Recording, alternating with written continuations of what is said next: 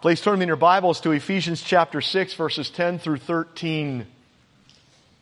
Ephesians 6, 10 through 13. The letter of Ephesians was written by the Apostle Paul to the Christians living in the city of Ephesus. Paul wrote this while he was under house arrest in Rome, and he wrote it to lay a solid doctrinal foundation for these believers so that they could then live out those doctrines for the glory of God. We're now nearing the end of the application section of this letter, and it's been very challenging and good, right? Challenging and good. And the call is to rise to the challenge because we love Christ. And love for Christ is the thing that compels us to continue on in our quest to honor Him with our fast and fading life. Recently, Paul's been imploring us to be Spirit-filled Christians who do the will of God as found in the Word of God. And that's seen in many ways, and it should radically affect how we live out our lives on a daily basis, knowing that God is watching. And the call is to live as unto Christ in everything that we do. In today's passage, Paul begins to conclude this letter to the Ephesians. Anybody sad about that? We're nearing the end of Ephesians. He begins to conclude this letter to the Ephesians by imploring them to be strong. What a word. Let's look. Verse 10. Finally, my brethren, be strong in the Lord and in the power of His might. Put on the whole armor of God that you may be able to stand against the wiles of the devil. We'll stop here for now. The passage begins with two commands. The first being this, to be strong in the Lord. Note the word finally in verse 10. The word marks the beginning of the end of this letter. So what Paul says here is something that he wants embedded in our hearts and in our minds as believers. So he says, finally, in light of all that God's done for you, how He's eternally loved you and made you His own, how He has blessed you and chosen you and adopted you and redeemed you and given you an eternal inheritance and made you spiritually alive when you were spiritually dead in your sin, brought you near, made you a fellow citizen, heir, and family member with every other believer and so much more. And then, in light of the godly conduct that God calls every believer to live in because we are compelled by love for Him, and in light of the fact that He gives us His Spirit who lives in us and helps us and fills us and guarantees what is to come and so much more. In light of all that, look, there's a battle to fight in the Christian life. And we who love Him are called to be strong. In light of all those other things, we are now called to be strong and to fight well. So finally, in light of everything that we have seen so far in Ephesians, be strong in the Lord. Why would Paul say that? Because this is what's needed. Hey, God doesn't want a bunch of weak Christians. No. He wants strong ones. Right? Why? Because the Christian life is a battleground and not a playground. As one noted, God has no place for spiritual pacifists. God calls every saint to arms because we're all involved in a grim, terrible, and bloody conflict. And that's right. And strength is what's needed. Note that the call is to be strong, not in ourselves, good thing, but in the Lord, and that's very important. So how are we strong? We are strong in the Lord, and look, in the power of His might, not ours. And that's good news for us. That's real good news for us. That the source of our strength doesn't come from ourselves, again, good thing, but the strength and the power and the might, it comes from God. That changes everything. Paul's mentioned the need for strength already in chapter 1 and then in chapter 3. In 3:16, he prayed that they would be strengthened with might through His Spirit in the inner man. And again, this is true good news for us because God provides all this power and might for us in Christ, and the call is for us to utilize that full power. The word for power here is a Greek word dunamis, from which we get our English words dynamite and dynamic from. The word refers not so much to explosive one-time power and might, but instead to intrinsic power and might. Might to carry out a function to the end. Might to endure until the task is fulfilled. Might and energy to do what needs to be done successfully and to the very, very end. Note that this is power that we in Christ already have, So in chapter 3, Paul didn't pray for power to be given to these believers, no, but instead, he prayed that they would be given a divine awareness of the might and the power that they already have in Christ. See, the power and the might was already there inside of them as Christians because God, the Spirit, indwells every Christian. And so Paul prayed that they would understand the greatness of the power that they already have and then utilize it. And so, as one said, Paul prayed that they might be enlightened so that experientially they might truly possess their possessions. So, they had the power because God the Spirit indwells them, but they aren't really living like they have the power. And Paul wants them to understand that power more and more so that they will then utilize that in their own life. Power to what? Power to honor and glorify God more and more until we arrive safely home. Power to live the victorious Christian life to the very end.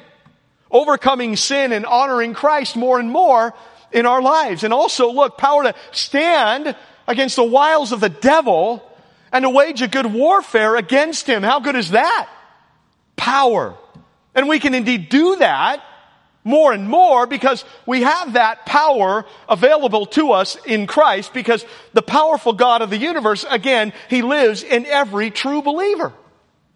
Think about that. Now look, we aren't Samson and we aren't the apostles and we aren't Jesus. However, we are Christians who have God, the Spirit, indwelling us. And our great aim in life is to glorify God, to honor God, to please God, and to battle well for the glory of God. And good news, He enables us by His mighty power to do that successfully as Christians throughout our lives more and more and more. And how good is that? And His Word is clear about that. God saves us by His mighty power and He sustains us by His mighty power. So we first experience His mighty power in the fact that He saved us and He raised us up from the spiritually dead. And then second, God's power comes to us as sanctifying power. In other words, power to help us live godly lives and to battle well more and more. And look, if that's not the case, well, that's not God's fault. No, that's on you. That's on us. If we're not living in that power. We're commanded to grow and to fight and to battle well and to overcome and to be strong and to endure suffering and to evangelize and to stand firm and to wage a good warfare. And God has given us everything that we need to do that. Everything. He hasn't left us lacking in any way. Like what? What has He given us? Well, we're going to see that next week when we look at the armor of God. So come back next week. But here it is in a nutshell. His Word, which is living and active and powerful. Prayer, which is very powerful. And one another, where we can encourage each other and help each other and make each other stronger and pray for each other and so on. So it's all there for us. On top of the amazing fact that the Spirit of God lives in us and He utilizes all these great means for His glory and for our good. One said the problem is many never hook up. The system is in place, but it's dysfunctional because of ignorance, sin, or disbelief. And that's absolutely right. So we need to hook up by using His means for growth and power, which means that we put on the spiritual armor every single day. But again, the power to be truly strong and growing and overcoming more and more, not perfectly, but more and more, is there for every Christian. Do we really believe that? Because many Christians act like they don't believe that God can really change people. That God can really help them overcome that sin. That God can work a mighty work in them and through them. That God's power is indeed a reality for them to be truly strong and growing in the Lord. But God's Word is clear about that. Look, God's power delivered millions of people out of Egypt, and He saved them by walking through the middle of the Red Sea on dry ground, while at the same time destroying the entire army of Egypt, the greatest army in the world at that time. God's power delivered Shadrach, Meshach, and Abednego from being burned in the fiery furnace. God's power delivered Daniel from a den full of lions. God's power allowed His people to win ridiculous battles because he was the one who was fighting for them and so on. God's power can do anything. And again, you have that same power at work in you because you have the same God living in you as a Christian. According to Ephesians, once we were dead and now we're alive. Once we were under the dominion of Satan and now we're seated in heavenly realms. That's where we're at. Once we were objects of wrath, now we are his glorious inheritance. Once we were separated, now we've been brought near. Once we were foreigners, now we are fellow citizens. Once we were aliens, now we are household members. Once we were dominated by the old self, now we've been made new. Once we were darkness, and now we are light. On and on it goes. The point is this: God changes everything. Anybody? Right?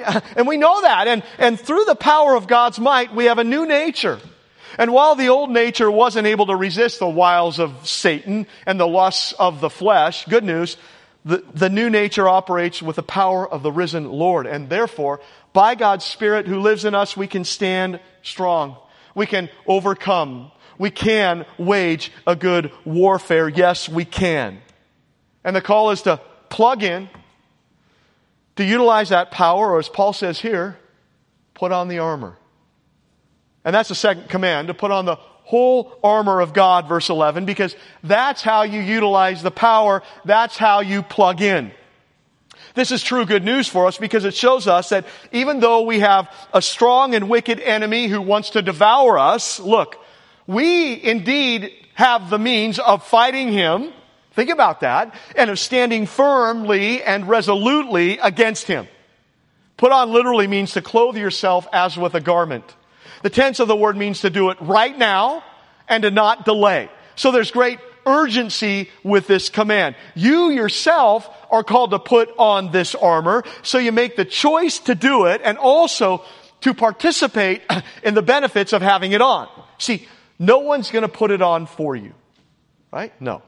And God isn't going to force you to put it on. No, you need to do it. You need to do it. And look, it's this armor that's an absolute requirement for daily victorious Christian living. And even when the battle seems to wane, we can never become apathetic or forget that we are indeed in intense spiritual warfare every single day of our lives for the rest of our lives until the day that we die. So the armor needs to become something that we put on every single day of our lives. And it should be more important than, what do you do every day? Brushing your teeth, some of you. Brushing your hair, taking a shower, or eating breakfast. Because this is something that has spiritual and eternal ramifications. Note the word whole. This tells us that the call isn't to put on some of the armor every day. Or even to put on most of the armor every day. No, the call is to put on the whole armor of God every single day. The word is one word in the Greek, and it literally means wholly armed. It refers to the complete suit of armor. Put that complete suit of armor on every single day, no exceptions. This is what wise Christians do. No exceptions. Why? Well, how about this? So you can stand against the wiles of the devil. I mean, wow, this is serious here, right? The word stand conveys the idea of digging in and of holding your position.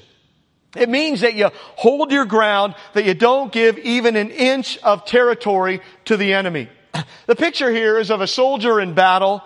See, the sandals of a Roman soldier had spikes on them so that the soldier could dig in and hold his ground and not get knocked off course. So the word stand here isn't just a casual standing up, but it's a digging in and a holding your ground and then waging a good warfare as the battle is raging all around us. See, you don't flee and run, right? You don't flee and run. No, you stand firm, you hold fast, you fight well, and you never, ever quit fighting.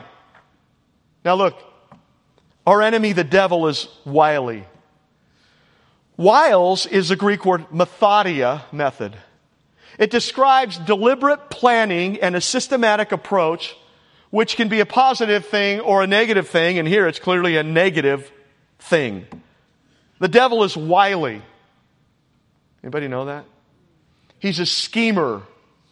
He's crafty. He's a deceiver. He is orderly and logical in his steps against you to achieve his wicked purposes. He's clever. He's cunning. And he's extremely good at what he does. The word wiles is used to describe a wild animal cunningly stalking and unexpectedly pouncing on its prey. And that is what Satan is doing to you, and that's what Satan is doing to every Christian.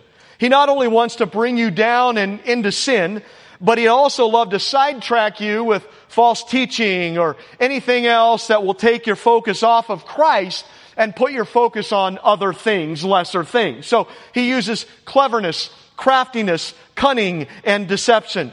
He wants to defeat you, discourage you, and dishearten you. And he carefully and methodically attacks each person's weaknesses and vulnerabilities. His wiles and methods are usually attractive, always deceptive, and often ensnaring. Take heed. Take heed. Put on the armor, or else you will indeed become his prey. Spurgeon noted this: Satan will attack you sometimes by force and sometimes by fraud. By might or by sleight, he will seek to overcome you, and no unarmed man can stand against him. Never, ever go out without all your armor on, for you can never tell where you may meet the devil. He's not omnipresent, but nobody can tell where he is not, for he and his troops of devils appear to be found everywhere on this earth. That's right. And guess what? He cheats. He's a cheater. He does whatever he can to get at you. He doesn't fight fair. He's truly a wretched and a despicable enemy. Okay, so who exactly is the devil? Well, he's a fallen angel. God created myriads and myriads of angels, and Satan was one of those angels, but then Satan sinned against God, and he led a rebellion of other angels, a third of them, who then became demons. His fall from heaven is symbolically described in Isaiah 14:12 through 14, and then in Ezekiel 28:12 through 18. While these two passages are referring specifically to the kings of Babylon and Tyre, most believe, and I do too, that they also reference the spiritual power behind those kings, namely Satan, the devil. Ezekiel 28 describes Satan as an exceedingly beautiful angel. In fact, Satan was likely the highest of all angels, but he wasn't content in his position. Look what Isaiah 14:12 through 14 says. How you've fallen from heaven, O star of the morning, son of the dawn. You've been cut down to the earth. You've weakened the nations. You said in your heart, see that? I will ascend to heaven. I will raise my throne above the stars of God, and I will sit on the mount of the assembly in the recesses of the north. I will ascend above the heights of the clouds. I will make myself like the Most High. See what happened? Satan fell because of pride. He desired to be God, not to be a servant, a glad servant of God. So he got the big head. He turned against God. He led a rebellion of a third of the angels who are now demons. And he is now God and God's people's enemy and adversary. As Peter writes in 1 Peter 5:8, be sober, be vigilant, because your adversary, the devil, walks about like a roaring lion, seeking whom he may devour. Adversary means enemy. Someone who's actively and continuously hostile towards someone else, the devil to you, the devil to us, to every Christian. And look, he walks about like a roaring lion, looking and seeking, always looking and always seeking for someone to devour. See, the devil wants to devour you, and he will do whatever he can to do that. And he has you, the believer, in his sights. He's seeking you out. He's looking for people to pick off from the herd. He's constantly on this search and destroy mission, and he's deadly serious in what he does. He's always busy. He doesn't take any time off. He's always looking for that opening, seeking.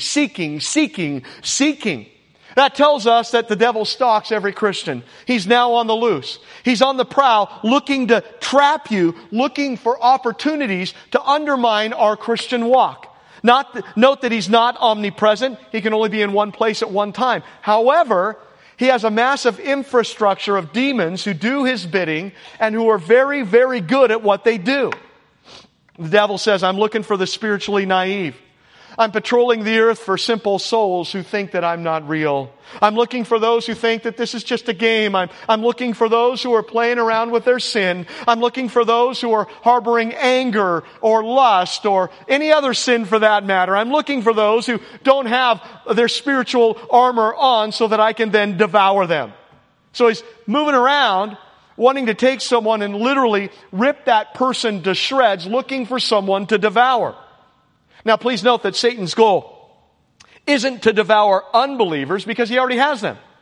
No, his goal is to devour us Christians. And even though he can't take away our salvation, praise the Lord, he can indeed mess with our life and our testimony and our joy and our witness. And he can certainly bring devastation and damage to us if we're not on guard. One says, Jesus came seeking sinners, the devil seeks saints. He looks for Christians with their guard down. He couldn't keep Christians from becoming Christians, so now he wants to make them ineffective Christian. And he will do everything in his diabolical power to render them ineffective. He wants an impotent Christian and an impotent church. That's exactly what he wants. David Jeremiah says this about Satan's schemes. Listen to this. If you could sneak into Satan's office, wherever that may be, and take a peek into his files, you might be surprised to find a file folder with your name on it. Yes, he keeps a file on you. And inside that file are all the strategies that he's tried on you, the ones that have worked and the ones that have failed. He doesn't waste his time with the ones that don't work anymore. Instead, he uses variations on the strategies that have caused you to stumble in the past. As long as they keep working, he keeps using them.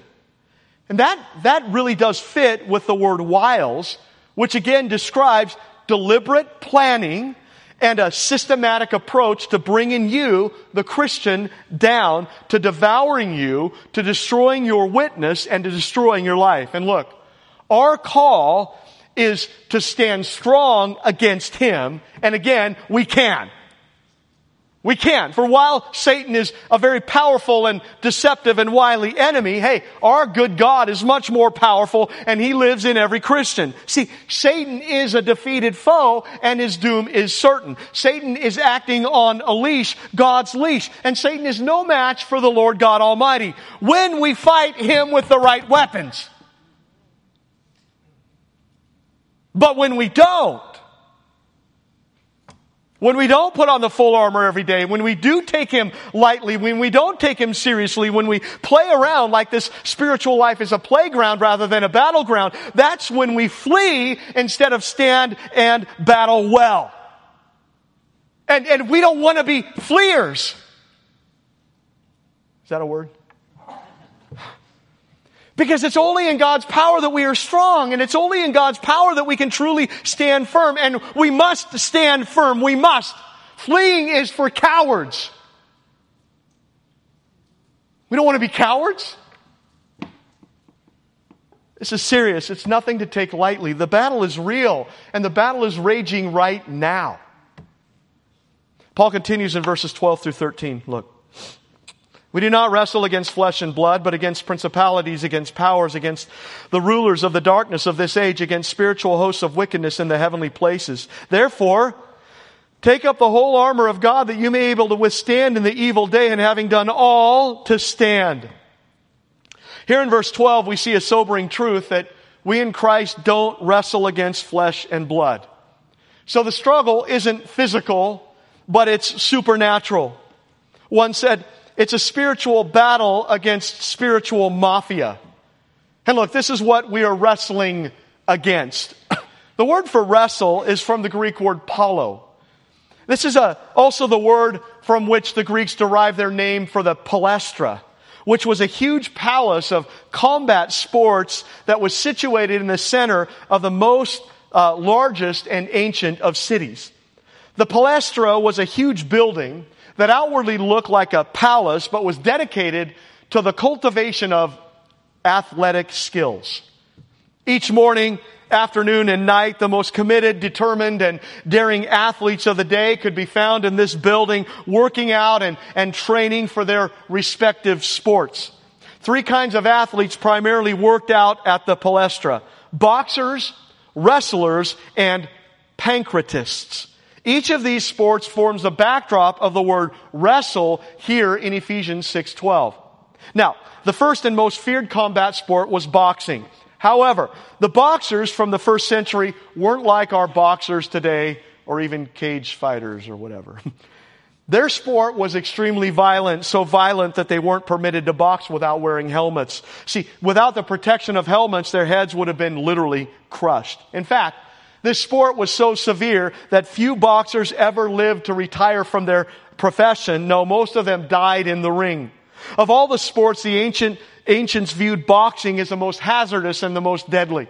See, in this brutal and barbaric sport, the ancient boxers wore gloves that were ribbed with steel and spiked with nails. At times, the steel was wrapped around their gloves that was serrated like the blade of a hunting knife in order to make deep gashes into the opponent's skin. In addition, they used extremely heavy gloves that made every punch more damaging. Also, there were no rules. There were no rounds like there is in boxing today. The fight just went on and on until one of the two surrendered or died in the ring. Next, there were wrestlers, which also was a very deadly sport in the first century. In fact, most wrestlers chose to fight to the death rather than walk out of the ring in humiliation and defeat. It was an ugly, bloody sport. In order to make an opponent surrender, it was normal to strangle him into submission. See, wrestling was a sport that tolerated every imaginable tactic. Breaking fingers, breaking ribs, gashing the face, gouging out the eyes, things like that. Wrestling was a bitter struggle to the very end. The third combat sport was pancration. The word literally means all-powerful. See, these fighters were the fiercest, toughest, and most committed of all. In this sport, they were permitted to kick and to punch and to bite and to gouge and to strike and to break fingers and break legs and to do any other horrible thing that you can imagine. And there was no part of the human body that was off limits. They could do anything they wanted to any part of their competitor's body because they were basically, again, no rules. And most of these people ended up dead. Okay, thanks for all that, John. Why talk about this? Because all of these images are contained in the word wrestle that Paul uses here in verse 12. See, when Paul used that Greek word for wrestle, everyone would have immediately seen all these images in their minds: boxers, wrestlers, and pancratists. So what does this then show us? That this spiritual battle that every Christian is in, it's not a game. Not at all. That our conflict is intensely serious.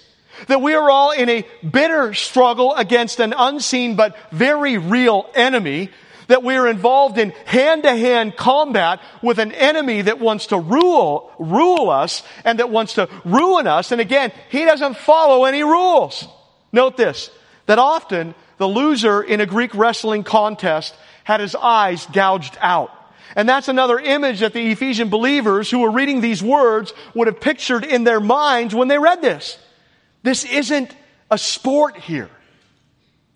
This is serious business that we are all in as Christians.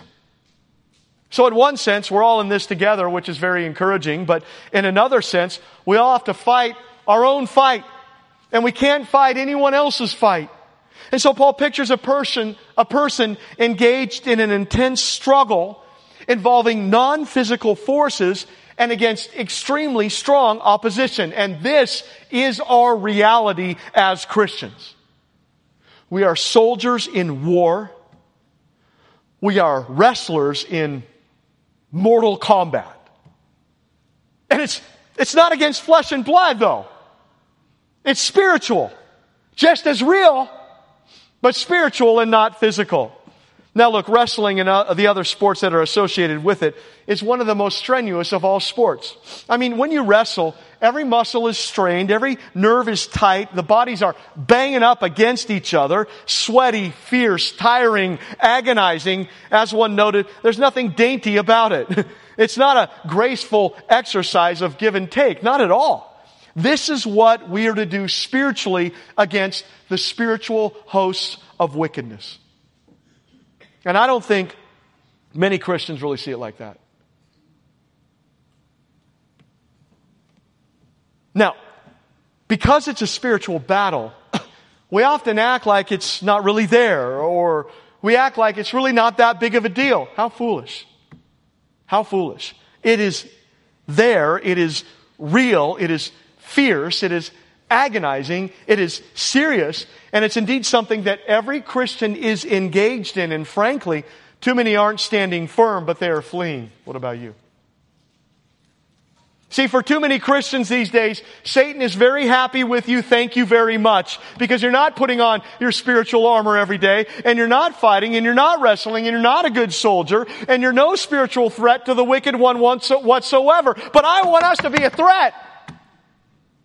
I want us here to be a threat, a serious threat. Don't you? Come on, that's not good enough. Come on, this is serious.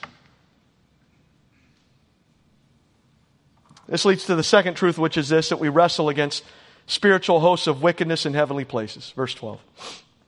We don't wrestle against flesh and blood, but against principalities, against powers, against the rulers of the darkness of this age, against spiritual hosts of wickedness in the heavenly places. Now here, Paul uses a variety of terms to refer to our spiritual enemies. We should therefore regard them as being on many different levels and of many different ranks, yet they all have one goal: to bring us down, to destroy us, to gouge out our eyes, to choke us out, to cause us to flee instead of stand strong, to chase us away. So it seems that these are categories of demonic beings who are highly and intensely organized. So just as the angels are highly organized, so too are demons. And they aren't all the same. No, there are different kinds of angels. For example, the Bible mentions archangels, cherubim, seraphim, and so on. And they have different functions and they have different capacities. The same is true with demons who are fallen angels. An example of this is seen in Daniel 9 and 10. Daniel had been praying and fasting for 3 weeks when an angel then appeared to him. The angel went on to explain that he had come in response to Daniel's prayer. Love that. And look, the angel would have arrived sooner. But on his way to assisting Daniel, he got confronted up in the heavens somewhere by a demon who held him up for a time. So God then dispatched Michael, who's a super angel, an archangel, who then came and helped him. What does that show us? It gives us a brief glimpse into the unseen world of spiritual conflict, and it points out the distinction in angelic beings. And it seems that certain demons have authority over entire nations and over entire kingdoms. Interesting to note that the demon who stood in opposition was called the prince of the kingdom of Persia. So, they're not only very powerful, but they're also very well organized. So there are distinctions where you have the principalities and the powers who seem to be more involved in higher operations. And then you have the rulers of the darkness of this age, or more literally translated, the world rulers of this darkness. That probably speaks of demons who infiltrate the political structures of this world. They are the world rulers of this darkness, which refers to hell and to the dominion of Satan. So darkness is associated with Satan's dominion, and look, world rulers come from this darkness. Most believe that this means that behind the scenes, that demonic forces are ruling this world, generally speaking. And I think that's clear, is it not? I mean, that Satan and his wicked minions are behind what's going on in this world. I mean, he's the God, little g, of this world. He's the temporary prince of this world, and that's easy to see. And his demons are very, very busy indeed. So clearly, we're in a warfare that is very clever and complex. There are high-ranking and powerful demons who are principalities and powers. There are others who occupy places of world leadership and they indwell the world rulers. And there are spiritual hosts of wickedness in the heavenly places. In other words, there's a lot of them. There's a host of them. And they are wicked, evil, base, sinful, malicious, and malevolent. And they are at work. They're always working. So, the battle lines are drawn, right? And it's against these unseen but very real wicked forces that we are to fight with passion and with intensity. Question, why do you think we're so intent to give you God's Word as clearly, passionately, accurately, and plainly as we possibly can when it's not always easy to do that? Why do we do that? Because it's the Word of God that's powerful and effective and changes us. And it's the gospel that's the power of God for salvation. We desperately want you to stand firm. And it's the Word of God that's going to allow you to do that. And we want you to be a force for God and against Satan. And we want you to have the principles of, to get the armor on and to live the powerful, victorious Christian life more and more. And we want to do some real damage to Satan's kingdom. And more than anything else, we want to glorify Christ and be well-pleasing to Him, our all in all. And that's going to only come through the Word of God. For those of us who have the Spirit of God in us. See, we don't want a comfortable church. We don't want a fun church or a worldly church or a mediocre church or a compromising church that everyone likes and many people go to but isn't doing anything in their spiritual battle at hand. We don't want that. We want a church filled with warriors and filled with wrestlers who engage the enemy and stand firm to the very end for the glory of God. And that's why we are intent to give you the Word of God here. See? It's so important. So, what then do we have to do? I kind of gave it away. This. Take up the full armor of God and stand. Verse 13. Therefore, take up the whole armor of God that you may be able to withstand in the evil day, and having done all to stand. The call then for us, very clear, take up the full armor of God. What is the armor? I can't wait. What's the armor? Well, we're going to get to that next week. So come back. But it all centers around the Word of God. See? It all centers around the Word of God.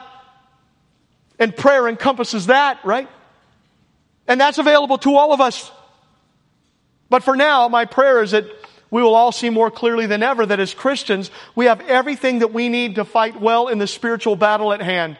And even though our enemy is powerful and mighty and well organized and so on, hey, we indeed can stand and fight and wrestle him. And we can do great damage to his wicked and evil kingdom. Yes, we can. And we should all earnestly want to do that, right? I mean, don't we earnestly want to fight well and glorify Christ as well in the meantime? Then put on the armor and stand. In the evil day. When is the evil day? Today's the evil day. This is the evil day, and so will tomorrow be. It's been that way since Satan usurped the throne of the world, and it will continue to be that way until he is finally cast into the bottomless pit. Can't wait for that. But until then, the picture is of soldiers with all their armor on, standing strong. May that be us here. Every one of us. Don't you love the picture of a great battle coming to an end? Dust is everywhere, or smoke. Finally, the dust settles and the smoke clears, and look, someone is standing. Isn't that good? The victor is standing. You? Me? Us? You can't stand if you don't put on that armor. Look, Satan's going after you. Is he going after your marriage? Fight. Fight. Put on the armor. Don't give in to the wicked one who's scheming to bring you down. Man up and stand up and don't give him the victory. Keep wrestling to the bitter end and don't let him put his foot on your neck. No, you stand strong and you prove him the loser. Is he going after your purity? Fight. Put on the armor. Don't give in to the wicked one who's scheming to bring you down. Man up and stand up and don't give him the victory. Keep wrestling to the bitter end and don't let him put his foot on your neck. No, you stand strong and you prove him the loser. Is he going after your sobriety? Fight. Put on the armor. Don't give in to the wicked one who's scheming to bring you down. Man up and stand up and don't give him the victory. Keep wrestling to the bitter end. And don't let him put his foot on your neck. No, you stand strong and prove him the loser. Is he trying to keep you mediocre, depressed, lukewarm, indifferent? No, fight. Put on the armor. Don't give in to the wicked one who is scheming to bring you down. Man up and stand up and don't give him the victory. Keep wrestling to the bitter end and don't let him put his foot on your neck. No, you stand strong and you prove him the loser. This isn't a game. This is war. This is war. And every Christian is in this war. We're all in it. Hey, fighting in hand-to-hand combat against these hideous and powerful and wretched forces of darkness may not be your idea of a good time. However, it's an inescapable part of the Christian life. It is what it is. Don't you love that saying? And look, because this powerful, wicked enemy seeks to destroy us, we must fight by taking up God's full armor so that we can resist and stand firm in the evil day. Lord, make us warriors here. Let's pray. Heavenly Father, help us to be warriors here, and I pray that each of us would be convicted so that we stand firm. Help us, Lord, to put on the armor every day and to wrestle well, to battle well, to not give in. Help us to be strong, warriors for your glory. May we do great damage to the wicked one. And may we greatly glorify you here. Bless us and encourage us and strengthen us now. In Jesus' name, amen.